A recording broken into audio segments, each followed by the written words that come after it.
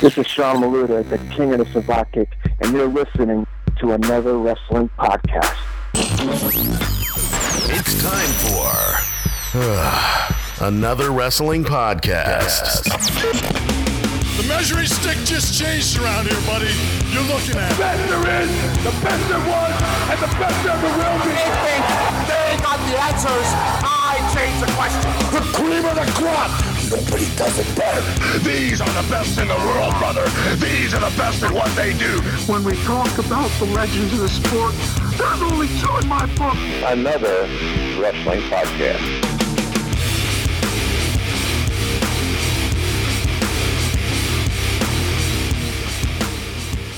All right. Welcome to another wrestling podcast. This is episode 129. I'm Credo. And I'm the social assassin, Angry Cooter. Wow. Another week, another podcast, another wrestling podcast. I'm happy, man. I'm ready for it.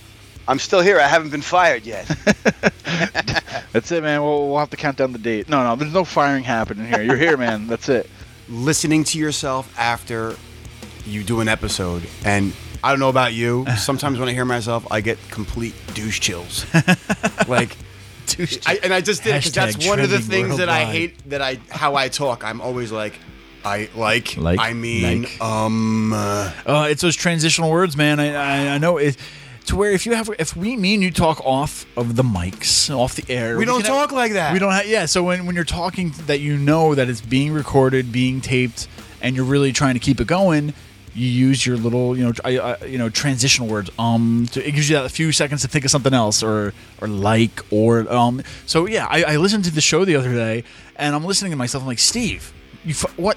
Stop saying And I'm sorry for the listeners out there, but you have to realize, try recording yourself. And pretend like you're live. Pretend that this is happening right now across the world. What was the one thing that I heard you say? saying? That you start using these words, and especially when you're talking to somebody, because it's like, wow, how do I come up with the next word? And it's I don't know. It's one of those things where it just gets you to that next conversation. I was trying to think of the word you would use whenever Mr. Hughes would answer one of your questions. You would say something like exactly or yeah.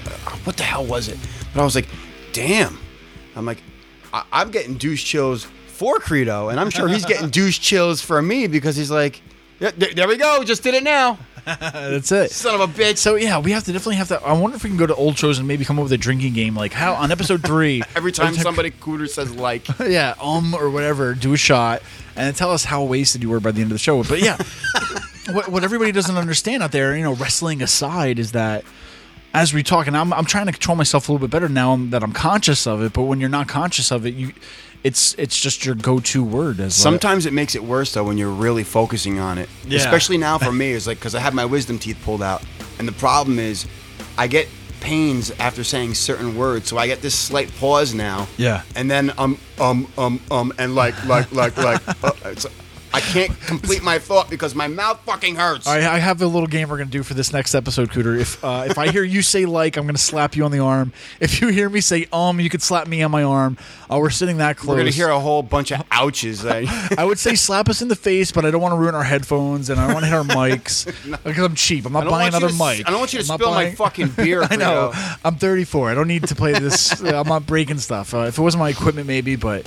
Regardless, we'll slap each other in the arm if we hear it. We got to be conscious of it, though. So ball tap?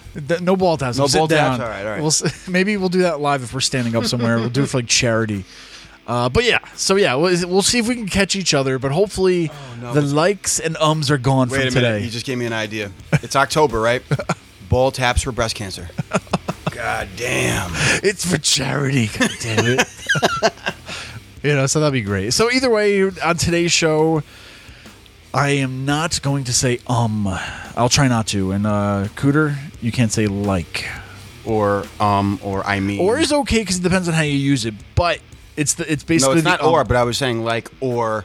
Yeah, it's or I mean, you know what I'm saying? That's another one I do a lot. I know. No, I don't know what you're saying. Tell me. Punch me in the dick if you don't know what I'm saying. All right. Here we go. No likes, no ums. Today is a great show, though. Today, we want to welcome by Sean Maluta from the Cruiserweight Classic. He's going to be joining us straight out of the the Samoan dynasty, another family member of the Anawa'i family. So he'll be joining us in the studio live, Sean Maluta. Stay tuned for that one. But Cooter, before we get to everything else, it was a big week yet again. So let's get right into the week that was. What a week it was, that's for sure. Oh my God. So James fucking Ellsworth, this dude, man, who would have never gotten the day of light a few years ago, who has probably been on WWE programming for at least 3 or 4 weeks. Is this guy just in the right place, the right time? He's just lucky. I mean, come on, because there's no other way that he would be on WWE TV right now. What do you think about this guy? It's a going trend lately. We have all these jobbers. We have Heath Slater getting cheered. I think people are just starting to really want to root for the underdog. I never thought I'd see the day where James fucking Ellsworth would be more over than Roman Reigns. You notice that? It's one of those things, man. They see you. They understand you're not really supposed to be there, but they're gonna love you anyway. And it's one of those things, man. I'm just hoping after Tuesday, well, I guess he's gonna be back next Tuesday, but after that, his 15 minutes will run up. I mean, I loved what they did, but at the same time, I'm over it. I'm like, come on, guys, let's just stop. There's other people that you're paying. They're paying to sit in the back right now. You don't see a little possible reincarnation of Mikey Whipwreck over here? I mean, he's perfect for that kind of thing, man. No? I don't know. I mean, I such can't. a dick right now. I can't. I'm like, I mean, I don't know. I'll tell you what, though. This guy... Credo, he's the WWE champion, bro. Oh, God. Please, I will not watch it. Could you imagine? Could you imagine if something got messed up during live TV where they actually pinned and he actually really did win it? They have to do something to fix it to where, you know what I mean? They really screwed up with the count or something. And it was obviously 3. Man, I'm just thinking of these horrible mistakes that could happen next week. And I actually got afraid for him in that match against AJ Styles this week. Just because. That's the thing, man. I know he always tells people when he went for the Styles Clash. There's a certain way to take that move, and he bent his head, and I'm like, oh no, he if you look at it, he almost pile drove himself. Yeah, he just could have really, really damaged himself. He recovered right at the last split second and moved his head back up. Otherwise, I think AJ even stopped it. Yeah, AJ stopped it a little bit too, because I think when he was looking down, he saw his head was facing down, where he kind of if he didn't stop it a little bit full force, he would have been in a lot more serious pain. And I mean, that's the thing too. That's he messed up big time, man. And that's the thing is you don't have these guys that are working in WWE every day to where, granted, James Ellsworth is probably in all of his glory and he's caught up in the moment. And then, just one little thing he forgot about, you know what I mean? This guy's put on the national spotlight. And something like that could happen to where he's not even thinking about it. And that's the risk of bringing these guys from the outside in to where, maybe they're professional and, can wrestle, but at the same time, I think you're caught in that spotlight of wow, this is really happening. I'm freaking facing AJ Styles on live TV right now on WWE. And, I don't know, just you're not thinking straight, I guess. I don't know. I like him. I just hope it doesn't cost him any future work with them because he is fun to watch. I mean, watching a guy like him get his ass kicked, it just brings me back to the days of the Brooklyn Brawler or even Barry Horowitz. These were the jobbers that we actually got to see on a regular basis. So, it is what it is. And speaking of that, I think if you get rid of the social outcasts and just bring back the job squad, you definitely have a leader right there for James Ellsworth. So, oh gosh. But regardless, man, I mean, we'll see what happens. Maybe we'll get him on the show one day and just talk to him. And I don't know, James, man. I mean, hey, soak up that 15 minutes, baby, because it's gonna go fast pretty soon. So I don't know. I'll have to probably bite my words because probably this time next year we'll be talking about the new United States champion, James fucking Ellsworth. Oh my God. Oh, let's hope not. Yeah. Oof. All right, let's talk a little bit about Paige. Now on her second wellness suspension. 60 days. She even make it says it wasn't a prescription. She did, yeah. So she didn't even make it back to TV. She was still out for.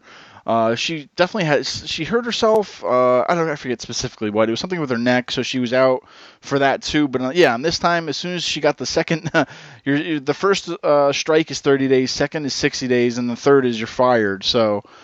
This is her second one, and right away she went to Twitter. Her family went to Twitter. Her family, said all this and that it's BS what WWE's doing. Even Del Rio said it. And that it's not what it really is. And as soon as they were saying all these allegations and whatnot, I'm not going to read everyone. If you want to just look it up. But, as soon as they said that, WWE said on SmackDown that she was suspended and it wasn't a prescription. So it's something to that effect to where, oh, okay, they're playing dirty now with each other. Because one is, he said, she said, she said, it's just BS. They're saying, well, it wasn't like for, a prescription for painkillers. It was probably some drug, which they're going to save her less embarrassment from saying. So, because they still want to use her, and they're probably going to run out her contract regardless. So we'll see what happens. But I don't know, man. She has one leg out the door right now. I don't know what they're going to do with her when she comes back. Part of me is curious if she's actually doing this on purpose. I don't think she wants to be there.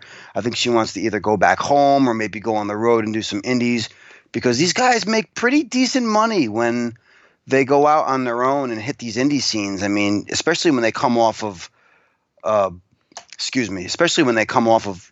just getting released from WWE. So, I mean, is she doing this on purpose? She couldn't get her release maybe, and maybe she's just like, well, you know what? Let me just keep getting suspended until they fire me. It could be. I doubt it. But, hey, anything's possible. When you want to get out of a really bad situation that you don't want to be in, sometimes desperate times call for desperate measures. And you know what? Del Rio, get the coca, baby. I think she's young and dumb right now, and she really has no idea what she's doing to her career. Granted, like you said, she'll probably make a fortune outside of WWE, but at the same time, she could still be making a fortune in the WWE because she's still so young and she could last there for years to come. So I don't know. Hopefully she gets past this, but we'll see what happens. I mean, like I said, she's got her 1 foot out the door already with the second suspension now. So maybe we'll see her coming to an indie near us by the next few months. We'll see what happens. But a little return happened to this weekend. Luke Harper has returned. He's been out for a few months out of action. Now Bray Wyatt has his buddy Luke Harper back in the Wyatt family. Meanwhile, his other Wyatt family member, Eric Rowan, is actually out on an injury. Where the hell is the upside down Sheamus? And you know what? He just tweeted a video or Instagrammed or something like that to where he was burying the sheep mask. So some people are wondering if he's not even in the Wyatts anymore, or if they're going to give him a makeover now too and just redo his character. So, oh God, they tried that once already and they failed miserably. He was back with Bray Wyatt in like 2 months, if that. I know. But who doesn't love Luke Harper? This guy is the total package. He's great in the ring. He's pretty decent on the stick. He's got a great look. And the way they have him mixing up with Bray and the whole package, it just really works very, very well. 10 times better than the upside down Sheamus.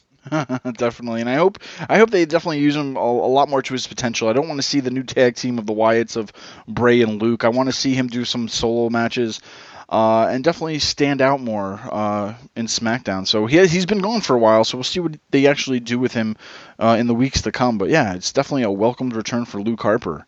I'd love to see him in a program with Dolph again, because when they had the first, I think when Harper won the actual IC title, they had some really great matches, and they had some really great gimmick matches.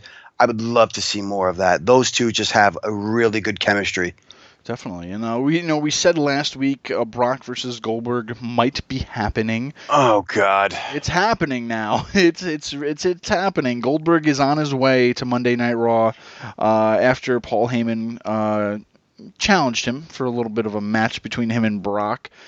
Cooter, man, it's happening, man. It's happening at Survivor Series. God, I seriously, the glass sandwich is already on a plate with extra lettuce and some onions. Just, I'm eating this whole thing. I can't do this anymore. Why do we have to bring back senior citizens? I mean, it's like when TNA had the Legends title. Are we going to start doing that? We could put Goldberg up against Sting in a who breaks their neck first match or some shit like that. I can't. Well, let me ask you this. What did you think of Heyman's promo in regards to this? Oh, you know what? I always like his stuff. He definitely sells a match for me. He's definitely great on the mic regardless. I mean, I like it. I've seen better, but I've liked it. I think the one problem looking at this, though, is that, I think what failed with these guys the first time was that they're pretty much the same thing. And when you have the same thing go against the same thing, you don't get, a different outcome, if you will. They don't complement each other that well. You know what I mean? They're both the powerhouse guy. They're both, Yeah, there's no contrast to styles. And let's be honest, in that first match between them, they both had both feet outside the door. They were leaving the next night anyway, so they didn't care. And now you have, okay, all right, we'll pay Goldberg this X amount of money for one night only to maybe just lose now to Brock. I don't know. And I'm just really trying to think, like, okay, you're coming off WrestleMania 20 on this really horrible match. How do you redeem yourself? But redeem yourself, how many years later? But you guys are both older. Now, don't get me wrong. Brock's still a beast. Goldberg still looks like he's in great shape, but I don't know if he's in ring shape. You know what I mean? Just because you look good on the outside doesn't mean you've been training to be in the ring for how long, So it'll be interesting to see what happens. Maybe he's been training secretly for months we didn't know about it. I kind of have a feeling this is all a publicity stunt just to sell more video games. I know. Because Brock is on the cover, honestly. And Goldberg was the character that you could get if you did the pre-order. So maybe this has something to do with it. It's just a publicity stunt. I don't see this match going more than 10 minutes. I mean, someone's going to get a spear or someone's going to get an F5. And, dude, you think that Goldberg could even pull off a jackhammer anymore, let alone on Brock fucking Lesnar? I don't know. I'm sure he's going to try it, and I'm afraid. I don't think it's going to be pretty. I'm going to laugh because he's going to break his spine lifting that big bastard up. And he's going to be in a bed next to Sting. So here's a question. Maybe we can take some bets on this. Okay. What's going to be worse? Brock versus Goldberg Survivor Series 2016 or Brock versus Goldberg WrestleMania 20? What could be the worst match out of both of these? I don't know. No, that's a crazy bet just because that first match was atrocious when they were young. Can it get any worse? An old Goldberg? Can it get any worse? I don't know, but I think it may. Yeah. So it's going to be interesting in the weeks to come. I guess we'll have to see what Goldberg does this Monday. Maybe they'll just feed him some jobbers to make us be like, ooh, he can still do it, So regardless, it's happening. Brock vs. Goldberg 2 is happening. So we're not there yet. I almost feel like we have to talk about another pay-per-view because they're happening like every so often. But yippee! Yay! It's not today on this show. But briefly, there is Hell in a Cell coming up, and they just announced 2 matches. We're going to have Roman versus Rusev in the Hell in a Cell for the United States Championship. But for the first time ever, we're having a women's Hell in the Cell. I hate to correct you. It's actually 3 because we're going to have Rollins versus Kevin Owens in Hell in a Cell too. Wow. Maybe Jericho added into the mix, but I doubt it. I mean, he did lose that match, but I think they're going to crowbar him in there. But back to the women's match. This is a first, Credo. That's it, man. They're finally catching up to speed, WWE, with what some of these women can do, and it's going to be interesting. I don't know. Do you think this is going to be the match of the night? The best Hell in a Cell match of the night? I don't know. I have a feeling Daddy is going to have to start teaching Charlotte how to blade. We're going to see some blood. I don't see her taking, whatchamacallit. I don't see her getting busted open the hard, but there has to be a little bit of blood. I mean, it's Hell in a Cell. Yeah. So Daddy's going to have to teach her how to put that razor and the tape on her wrist. It's going to be great. I mean, I'm loving what they're doing. Ever since NXT, they slowly have been building up these girls as main event players until rightfully, since they redid the whole Divas division, now they're women. So they're getting they're treating them like equals. It's 2016. That's great to see. It's definitely one for the history books. All these pay-per-views that have come out of this brand split have been A+. I think the first pay-per-view for SmackDown, AJ Styles won the championship. You know what I mean? Like all these these B pay-per-views have definitely had something on there that was a must-see. And once again, Hell in a Cell, first ever women's Hell in a Cell. So right there, they're definitely doing something for all these pay-per-views. It's exciting. I don't know. I'm ready. I'm looking forward to it. I mean, these two really great chemistry in the ring. Maybe not as good as, say, Sasha and Bayley, especially when they had that Iron Women's match. But this could really steal the show. These two have done amazing work together. I can't say that enough. And you throw a Cage in the mix, oh, this is going to be a barn burner, baby. Definitely. And now, Cooter, I'm so excited. I'm so happy because I've been hating the past few years, or a long time now, recently, Survivor Series. I'm old school. I love the Survivor Series teams. I loved when it was team versus team, or the Hulkamaniacs, the Ultimate Warriors, and so on and so forth. And now when they realize they actually have more pay-per-views a year, they're actually starting to think, well, maybe we should actually do what the damn pay-per-view is called, Survivor Series, have a series of, these matches. And what happened on SmackDown? We kind of got a challenge from SmackDown, right? Yeah, we got 3 possible matches. 5 of the top male superstars from Raw against 5 of the top male superstars from SmackDown. I believe they also said a 5-team tag team. So I guess that would be 10 people all together on each team. I don't know how the hell that's going to work. Yeah, I don't know if they one did team say gets 5 out. teams. Yeah, best from Raw, best from SmackDown. And yes, it is going to be a women's tag match, unfortunately, but it is a Survivor Series match, so this could really be interesting. We're going to get to see some people mix it up who we haven't seen mix it up yet, and yeah, maybe we'll get some feuds for some bigger pay-per-views like the Rumble or even WrestleMania. Yeah, and I think what they're doing, and I could be wrong, but I think what they're doing is making Survivor Series that pay-per-view to have Raw versus SmackDown. Now, don't get me wrong. I know Royal Rumble, WrestleMania, SummerSlam are also going to have both brands in it, but I think this one is going to be the ones where they're actually going to have, the roster versus the roster. But they used to have a pay-per-view like that back in the day during the first brand split. I forget what it was called. I'm not going to go to Wikipedia or Google right now. So. Yeah, but it don't matter. I don't care. I'm just saying they used to have one like that. I forget what it was called, but that was always fun, and you really would have thought they would have done that at Survivor Series where it should have been. Yeah, and I think if they go forward, like for the Rumble, I think it's going to be both rosters in the Rumble, so that's like your brand split right there. WrestleMania, I could see them having like one match, like a Raw versus SmackDown kind of a match, or something to that effect. And then SummerSlam, maybe something similar, to where there's definitely, one talent from other, versus another talent, but other than that, I think they'll still have a lot of SmackDown matches and a lot of Raw matches on like Mania, SummerSlam, and Rumble. But Survivor Series, I think, will now be that show where it's like, all Raw versus all SmackDown. So, that'll be interesting, I guess. I guess they're definitely changing it up, and we're getting those teams back. It's a little bit, a little bit old school meets new school. And I think at the end of the day, I just want to see the King of the Ring come back now, and I'll be happy. And then we're set, man. It'll be good. Great. That would be so great. Regardless, guys, there's a big week that was. All right, AWP fans, listen up. Yeah, we're talking to you. We are a listener-supported podcast. The show is created by wrestling fans for wrestling fans. Each week, we bring to you one-of-a-kind interviews with pro wrestling's greatest superstars from yesterday and today. We do this at no cost to you, the fans. But before we talk to today's guest, here are a few ways where you can support us and give us our love. It's very simple. Rate us and review us. Go over to iTunes or Stitcher, Player FM, TuneIn, whatever it is. Just tell all your friends about it. Follow us on all that social media stuff. Whatever you kids are doing these days. You can give us a like, follow us, a poke, a point, a German suplex if you're Brock Lesnar, whatever you want.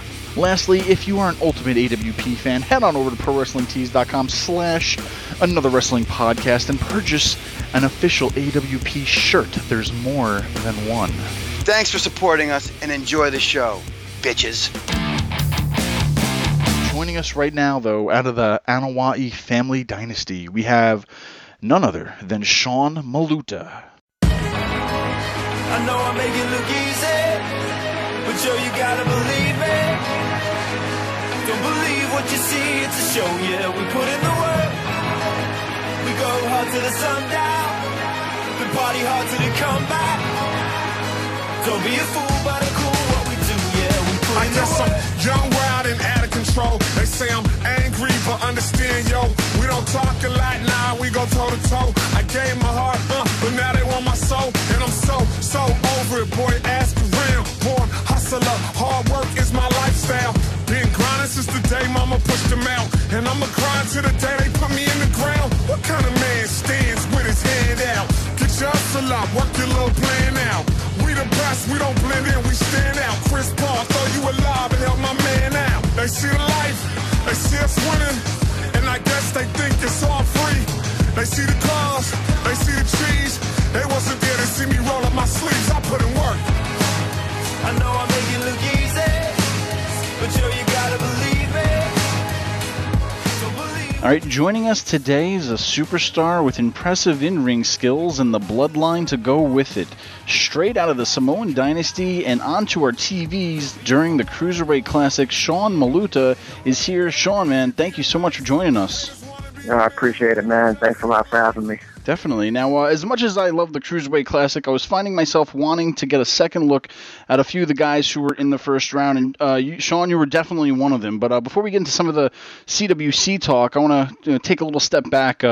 You've spent the majority of your career down in WXW, World Extreme Wrestling, based out of Pennsylvania. You've held multiple championships for them as well. Can you tell us a little bit about your time with them and for the people who may not know? Yeah, WXW has always been my home. It still is today. It's still the place where you can always catch me in action. You know, as far as WXW goes, you know, obviously it's run by my Uncle Alpha, who I've been around my entire life. So, in turn, I've been around WXW my whole life. You know, running around as a kid, you know, I was always at either, you know, independent events or training centers and just always around the business in general. So, when I was younger and I first started training when I was 14, I was also helping out at WXW as a cameraman at the time and just doing anything I could to help and be a part of it. Pennsylvania laws, I had to be 18 to start working, so that's exactly what I waited for. I had about 4 years of training under me before, you know, I was up and going. And like I said, man, WXW is my home, and it's definitely the ground where I've gained, you know, most of my experience. Definitely. Now, being a member of the legendary Anawai family, and then, like you said, the nephew of Wild Samoan Alpha, growing up, was becoming a pro wrestler what you always wanted to do from the beginning? Without a doubt. That's always been my one and only dream. You know, I think being around it since I was a baby kind of contributed to that.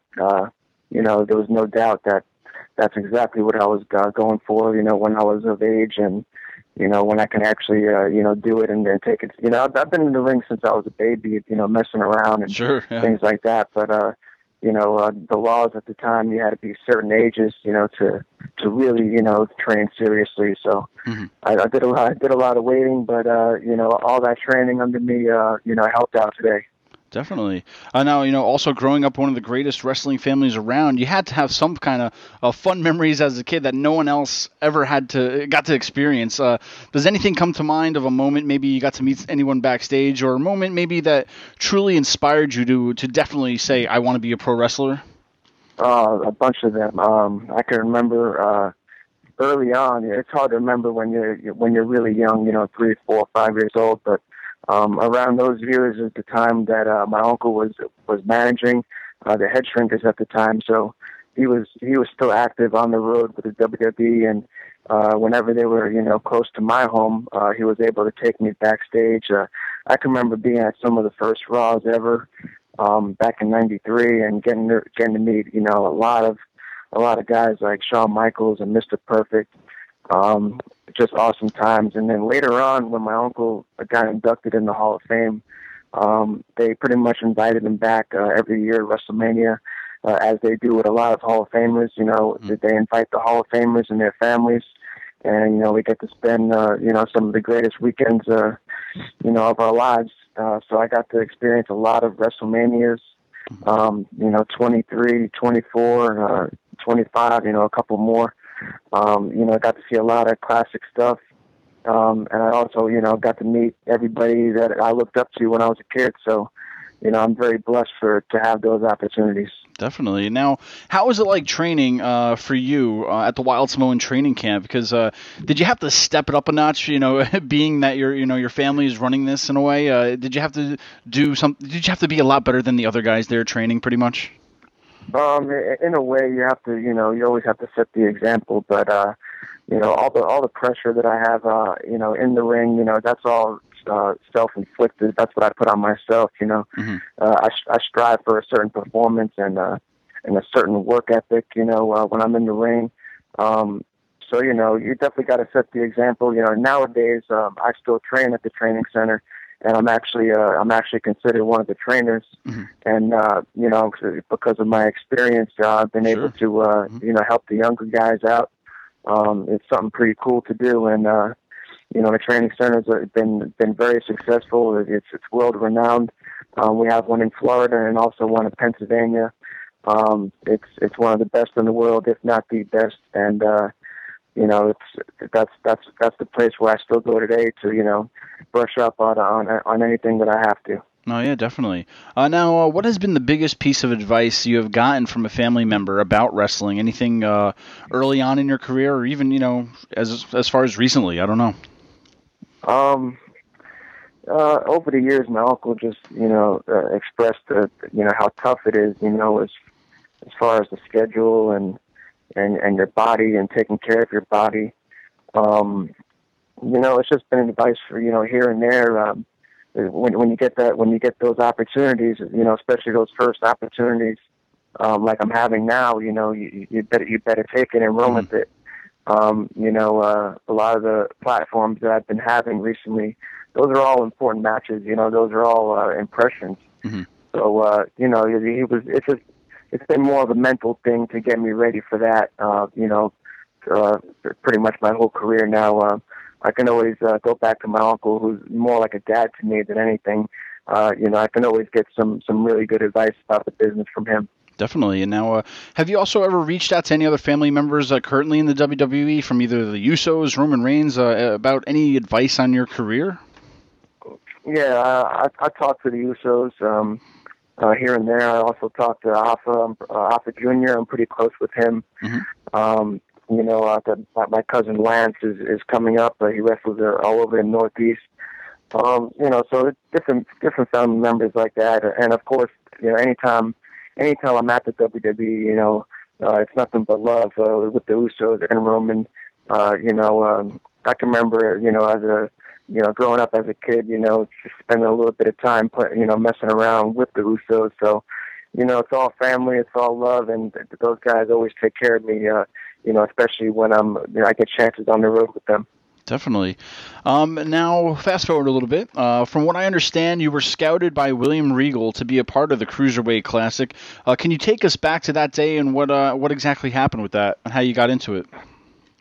I've been having various tryouts over the years, whether it be before TVs or even 3-day camps and things like that. So.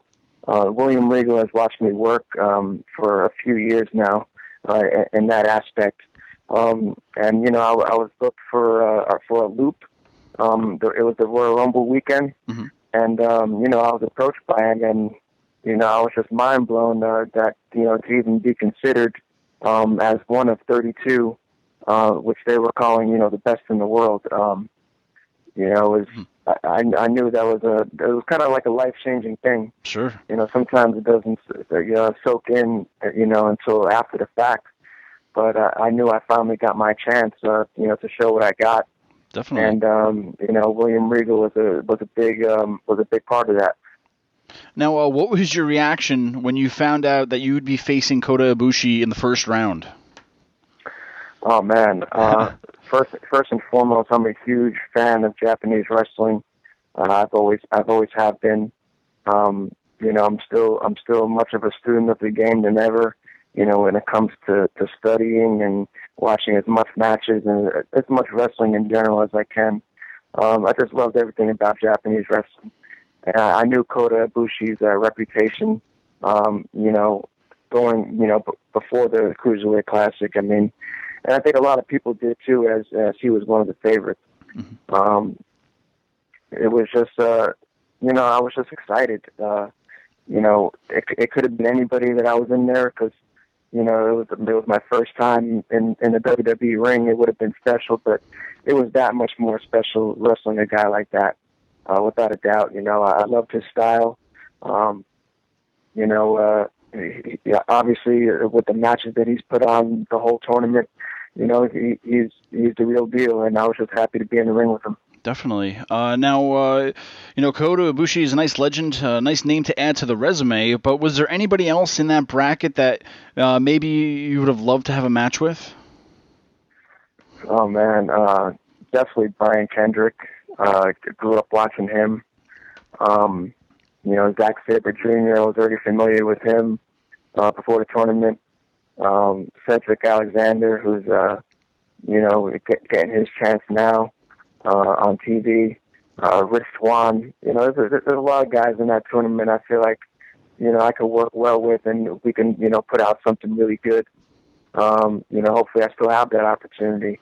There's definitely guys like that, Cedric, Swann, Sabre, Kendrick, anybody, but Ibushi, if I had to pick anybody beforehand, I probably would have picked Ibushi. I just a big fan of his work, and I felt like we can go out and pretty much get it done. Definitely. Now, I'm kind of curious on your thoughts on this question. I was thinking about it, and this goes for you or pretty much anybody else in the cruiserweight division in a way. Now, granted, you've never really presented yourself, like I said, nor have a lot of other guys, as solely a cruiserweight. And I know Triple H recently spoke about how the cruiserweights are definitely that missing piece to the puzzle in the WWE universe in a way. But do you think being branded as a cruiserweight would limit you in say your WWE career? How could one break away from the cruiserweight division? Would there be a clear plan to say, once you're a cruiserweight, you're always a cruiserweight? Does that make sense? Yeah. As far as the cruiserweight name goes, I'm not sure if back in the day, originally when they had it, I'm not sure if the weights were being what's the word I'm looking for? Like for example, in this tournament, the cutoff was 205, and it was a legit 205. There was nobody in the tournament that was over that. So, I think it would still be possible to break away from the division, depending on if they're going to put a weight limit on, or weight standards on the heavyweight title. It might get a little tricky, but I think the opportunities are still going to be there. I honestly think bringing this cruiserweight title back and bringing the division back in general just opened up that much more opportunities, for guys my size and guys that could have had the mentality for years and years that it would be harder to make.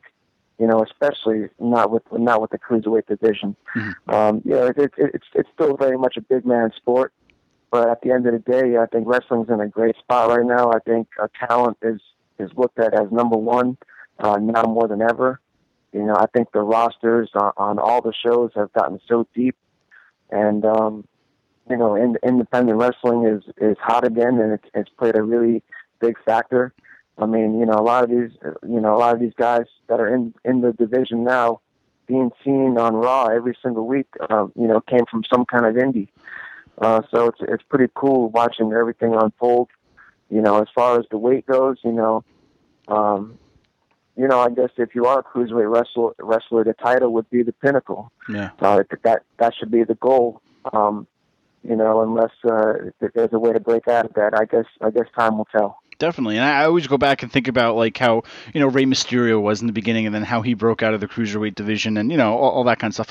So I'm just always curious about what a wrestler thinks about about that. But you also had the chance to wrestle one of your all-time favorites, Hideo Itami, on NXT. What was that experience like, especially for him coming back after a major surgery? Amazing. I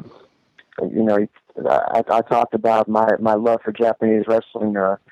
Hideo Itami, man, just one of my favorites of all time. One of my favorite guys to watch. just an overall big influence on my career. Spent a lot of time watching him, so it was just to have him on my first NXT match, just even more special. I've been lucky with a lot of good firsts. I like to think. My first time ever in that ring was with Dakota, and then my first NXT experience, it's against Tommy. Yeah. It's just it was just great experience. Hopefully there's many more like that. Nothing but respect for him. The whole night was fun.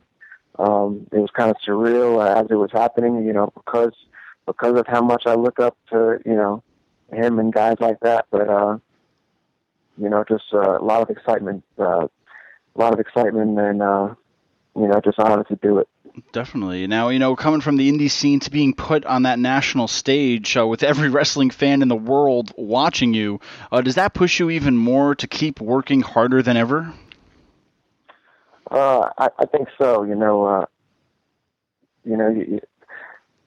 I pretty much knew the Cruiserweight Classic was going to be a big deal when it was presented, but then as the months went on, it was just started getting more and more hype. But I never knew how special it would be until after it was over and done with, and the amount of media coverage on the tournament and everything for WWE Network and YouTube. It was just all presented very nice, and it was definitely the largest platform I've ever been on. It's just really great stuff. Definitely. Now, what's next for you, Sean? Any shows coming up in the area where fans can see you, or anytime soon? Yeah, I'm still a regular at WXW. WXW is located right outside of Orlando in Mineola, Florida. We have a show on October 15th. You can usually catch us once or twice a month. I'm going to be going to Texas in November, and I'm trying to get back up in the Northeast area, where I spent a lot of time, in my career before I made the move to Florida. And, I'm just ready to take any opportunity that I get. It was a big year for me. It was obviously my best and most successful year ever. And, I just want more. I'm very hungry. And I'm very eager to, display, more of what I got, because I think I do have a lot more, and definitely have a lot more to prove. I'm just ready to take every opportunity and crush it. And you never know where you're going to see me next. Definitely. Well, Sean, we wish you nothing but the best in your future career. Thank you so much for joining us. Where can fans keep up with you today on social media? Facebook, Sean Maluta, which is also my real name. You can catch me on Twitter and Instagram at SabatKick. Great. Well, Sean, thank you so much for taking the time out. We really appreciate it. I appreciate it, man. Thank you. This is your Olympic hero, Kurt Angle, and you're listening to another wrestling podcast in association with Celeb VM. Order a personal video message from me and many other wrestlers and celebrities now. Oh, it's true. It's damn true.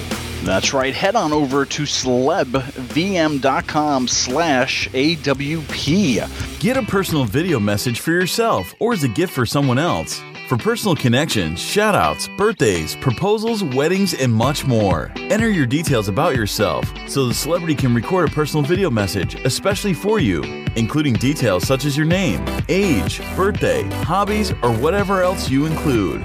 As soon as the video has been recorded, you'll get an email with your link so you can share it on social media or download and keep it. Celebrities record videos as and when they can, usually within 2 weeks. But if you want a video for a specific date and it does not look like it will arrive in time, you can cancel it and get an instant refund at the click of a button. There are hundreds of celebrities to choose from and many more joining every day. Search by category or genre. Buy a gift voucher, get updates and offers, and encourage your favorite celebrities to join so they can connect with fans in a fun and unique way. Raise money for their charities and much more. So order your video now for yourself or for someone else. Celebrity video messages and another wrestling podcast team up. Be sure to head on over to celebvm.com/AWP. Oh, man, Credo, that's a great interview. Let's throw a special thank you to Sean Maluta for appearing here on another wrestling podcast. And for all you listeners out there, be sure to go to anotherwrestlingpodcast.com. All our links are there. You can follow us. You can tweet at us. You can like us on Facebook. Be sure to subscribe to us on iTunes, Stitcher, wherever you're streaming us from. We need our numbers, people. Let's talk about Cruiserweights. You know, on episode 14 on Another Wrestling Podcast, we talked about the Cruiserweight Championship. Back then, 2 years ago, in 2014, we talked about it, and we mentioned, you know, Hornswoggle was the last Cruiserweight champion. At that time, there was no foreseeable future that this Cruiserweight Championship would have been resurrected, would have been brought back to the forefront. I've said it for years. I'm a guy that loves championships. I want to see a Cruiserweight Championship, a Hardcore Championship, Tag Team Championship. I just want to see championships. I love championships. So when the Cruiserweight Championship was brought back recently, I was so ecstatic. I was so happy that we're having Cruiserweights now because it just opens the playing field for more wrestlers. But trying to stop myself from doing that. Here we go. I'm catching my own self. But yeah, it's hard. We'll get through it. So, but yeah, Cruiserweights, Cooter, what's your thought on it? Because last time we talked about it, there was no championship in sight, and now we actually have the championship back into the main world of WWE, not just, you know, throughout the world. I know there's other Cruiserweights and Lightweights and X Division Championship, whatever you are. But the Cruiserweight Championship's back in WWE. I like that we have this. Strictly just because it's a completely different style. Because if I see another guy trying to do the Canadian Destroyer who's over 250 pounds, I'm going to kill myself. If I see John Cena trying to pull some flipping maneuver again, I'm going to put a gun in my own mouth and pull the trigger. That's what's great is that, you know, these, like, there's been tons of wrestlers throughout the years. Most recently that, you know, it's like, well, I don't see him being ever being the WWE heavyweight champion.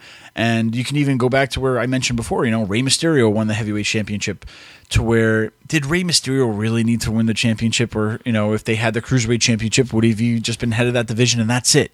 So it's like time or place. So if they didn't get rid of the Cruiserweights, even then, and I know probably I'm not looking at a timeline right now, so I can't think of when Rey Mysterio was in and then who was in the division and, you know, all that stuff. But regardless, my point is how without having that predominant Cruiserweight championship in the system a few years ago, that a lot of these Cruiserweights made it to the top. Daniel Bryan's, Rey Mysterio's, they actually made it to the World Heavyweight Championship under different circumstances, but, you know, they weren't big guys. I mean, that happened way back during the Attitude Era, too, especially when we had the influx of WCW wrestlers coming over. I mean, look at somebody like a Chris Jericho, who started in the Cruiserweight division.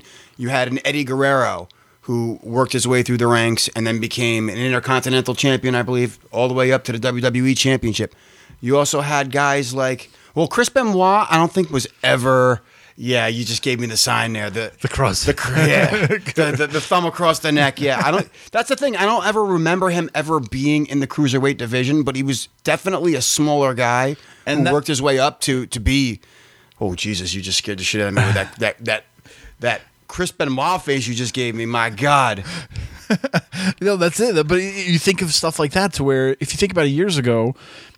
And I don't want to get off track, but you think of like the UFC, to where all their welterweights, lightweights, heavyweights, whatever, you know, they're all the same championship, but they all mean that same thing for the champion in a way. Don't get me wrong. So like he's the champion of that division, she's the champion of that division, to where, you know, they didn't have that Cruiserweight. So even if you were a lighter guy and you had that Cruiserweight championship, they really didn't have that. I think WWE never really had that defiant brand like WCW did. Like when you watch WCW, you saw the Cruiserweights in their own, you know, in their own element. If you will. You got to remember they started off with a light heavyweight division, and they tried to build that around Taka Michinoku. Yeah, I was there actually. The only guy they had, and I'm like, all right, this is a great division. This guy's held this title for how fucking long now? No, it was the only guy. He was the division. That's Taka was the everybody division. Was getting signed by ECW or WCW. I mean, look at the matches that we had in ECW between Little Guido,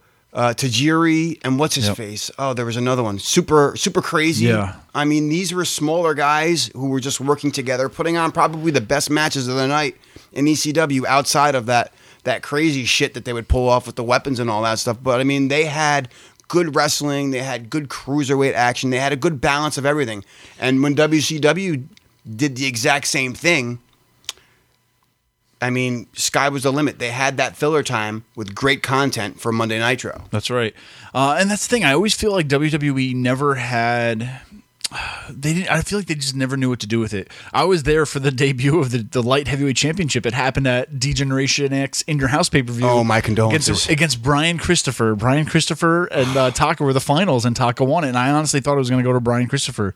And that's the thing is, like, so when he got it, then yeah, I mean, then you had other people who've held it, like Gilbert was a light heavyweight. Yeah, so they just started making it a joke, and it was like, okay, well, they had a light heavyweight championship, and then it was just like, we don't really want to do it anymore, and they got rid of it. And then they didn't really. Then they brought it back for a little bit, and it was kind of being used right, but then it almost to me, it almost turned into like the hardcore championship, to where it was like, why is Hornswoggle getting it? Nobody can just, you know what I mean? Then it was just like, after that moment, I was like, all right, I can't watch it. I can't even watch any light or we got to look Cruiserweight this up champions because I'm anymore. actually curious. I'm pretty sure X-Pac won it at one point, which kind of made it a little more legitimate because he was a top guy, a top performer. Yeah. And I think they did that, and he had the belt around the time where they were merging all the titles from WCW with WWE titles. All right, so they're going from here from Taka Michinoku, Christian. Are you kidding me? Are you telling me that Taka Michinoku was the only person to hold the light heavyweight championship in their history? So he won it. He had it for 315 days. Are you kidding me? I do not remember this. Yes. Was it really that long? Yeah, nobody was beating him. That's why I was like, that's what was driving me absolutely crazy. Because this is the time where, this is what, 97? Yeah. So this is where we had all these great cruiserweight matches on Nitro, and Raw was getting blown out of the water, and I'm like, oh, great, Taka Michinoku. Who's he fighting? Nobody's. And who wins the belt? Oddly enough, I'm surprised to see that it's Christian. Yeah, but that's the thing is he didn't beat him. Or at least I don't see. Let me see, because it's saying he held it for 315 days. Okay, so I'm sorry. So it was Judgment Day in Your House. Christian beat him in '98. So it was like 1 year later. Yeah, that's about right. That's about 315 days, yeah. Oh my gosh. So he held it for 30 days. After that, Gilbert won it, and he held it for 453 days. It's like a year and a half to put a fucking belt on a scrub. And then after that, it died. So it went from Taka Michinoku to Christian to Gilbert, and then they got rid of it, and then didn't bring it back till 2000. They're going from S.A. Rios. There's a blast from the past. S.A. Rios. On remember? Sunday Night Heat. And who was his manager? Do you remember? I forget. Lita. That's how we got introduced to Lita. Right. Yeah. All right. So then they kind of brought it back. And then I'm not going to go through the whole history on it, but this is the heyday of this belt, though. You should go through this. I mean, look at the names of the guys who held it from 2000 all the way to 2001. You got Dean Malenko, Scotty 2 Hotty, Dean Malenko again. You have a Crash Holly, a Jerry Lynn. Wow, I forgot about that. Yeah, Jeff Hardy, X-Pac, and then Tajiri, one of my all-time favorites. And yes, again, like I said, X-Pac was the last one to hold it, and I believe that's when they merged it. Yep, that's what it says here. A title between WCW Cruiserweight Champion Tajiri and WWF Light Heavyweight Champion X-Pac was canceled because X-Pac was injured. Shortly thereafter, the Light Heavyweight Championship became inactive, and the WCW Cruiserweight Championship was rebranded as a WWF title. Wow, so those actually never got merged. I was actually wrong. That's a first, ladies and gentlemen. I was wrong. I apologize. I did not sleep with that young intern, and I did not grab her by the pussy. He worked it in. Well, regardless, it kind of gives you an idea to what they had, what they tried to bring it back as, and then it just disappeared. Now, fast forward. Let's get out of the little history lesson of the day. Right. Fast forward to today's current champion and current running. They had the whole Cruiserweight Classic.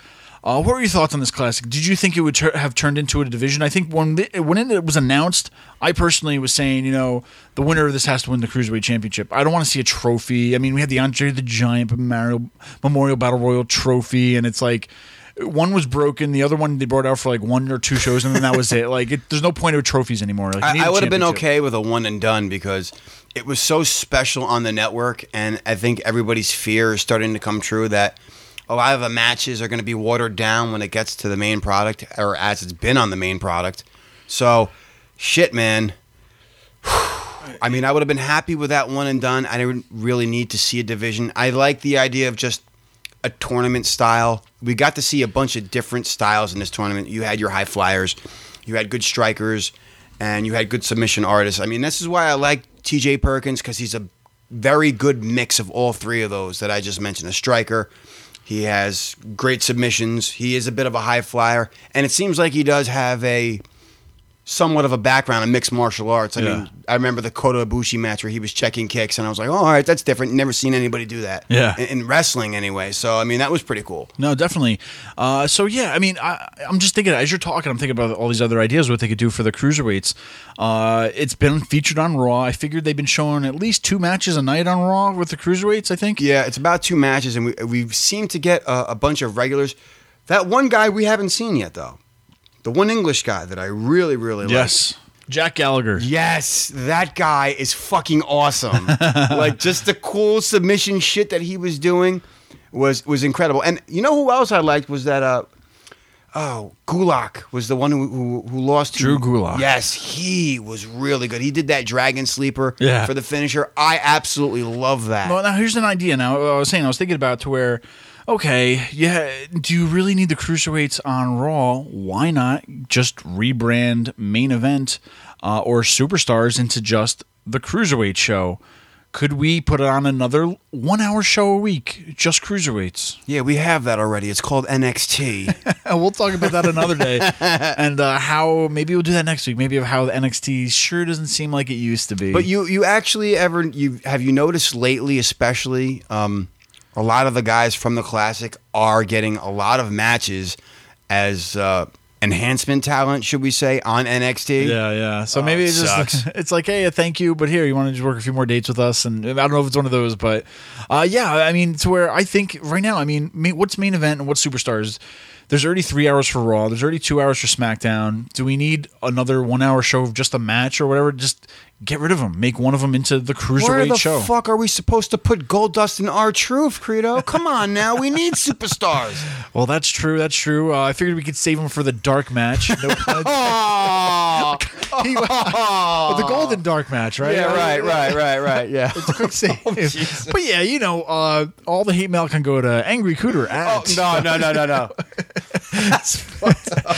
But yeah, I think all in all, I mean, they don't need Main Event, they don't need Superstars, because I think, and just off the top of my head, it was like Main Events with Raw or Superstars with SmackDown, like it was just their talent for each show. But man, like nobody cares. I don't watch them. I don't tape them. I could care less. I don't think anybody does. I would venture to guess that this podcast gets more downloads than fucking Superstars and Main Events. So that's it. You know what? If I'm wrong, that'll be twice in one episode, and I'll quit. Well, there you go. So, I mean, there's a lot going on with the Cruiserweight. The championship's back. How about the color? No one's really talked about it. I think a lot of people are getting weirded out that, the Universal Championship's red. Right now, the WWE Championship is black still. I'm sure they might change it blue. But now we have the SmackDown Tag Championships, which are blue. The SmackDown Women's Championship is blue.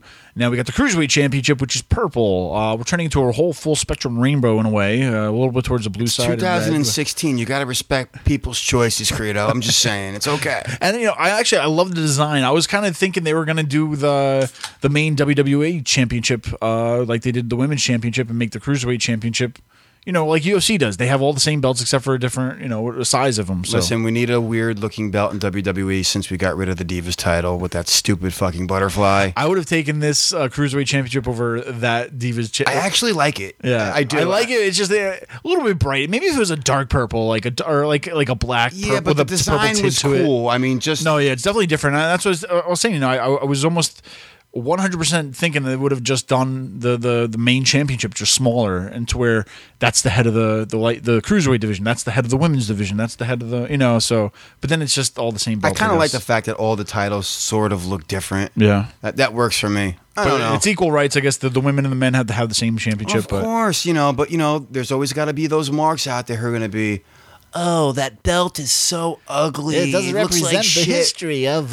Yeah, you know what? Shut up and just enjoy it. I know. Yeah. I mean, let's just say and worry about what it represents and not how it fucking looks at this point. There you go, man. That's right. So the Cruiserweight division is definitely changing. Now, I talked to Sean about this a little bit, and one of my questions for you, Cooter, the same question I asked him, is that, do you feel there would be a way out for these Cruiserweights, for example, a way out from the Cruiserweight division, almost like a Rey Mysterio, to where you look at young Rey Mysterio, he's total Cruiserweight, but then he transitioned into the main event.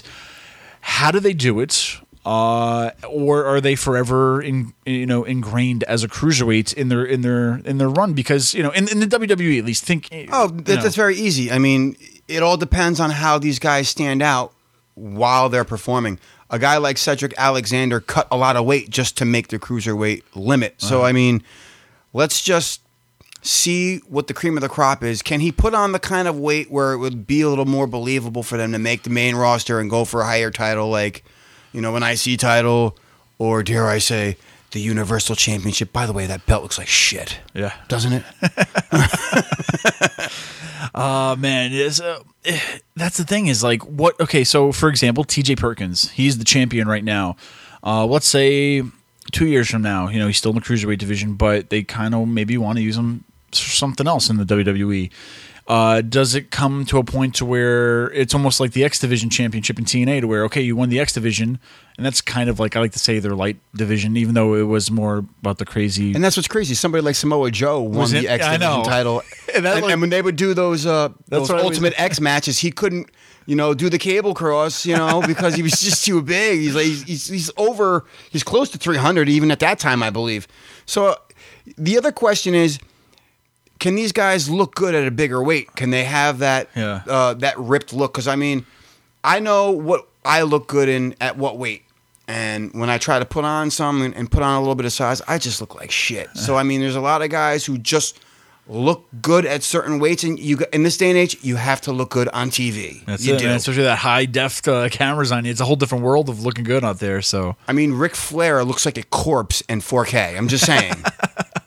It's just a skull with blonde hair waving. And a lot of gig marks, But yeah, so... Dude, I can see his gig mark from fucking 1986. It's 4K for you. So yeah, man, it's definitely a different world of cruiserweights, and I think we're far from it ever going away. I think they definitely branded it good, and regardless, at the end of the day, if you're listening, please let us know what you think about the cruiserweights. Head on over to anotherwrestlingpodcast.com, tweet us at @WrestlingPod, Facebook us, comment on the show, let us know your thoughts, where you want to see the new and improved cruiserweight era going, and how long do you think it's going to last, if it will finally outshine some of the tragedies of the past.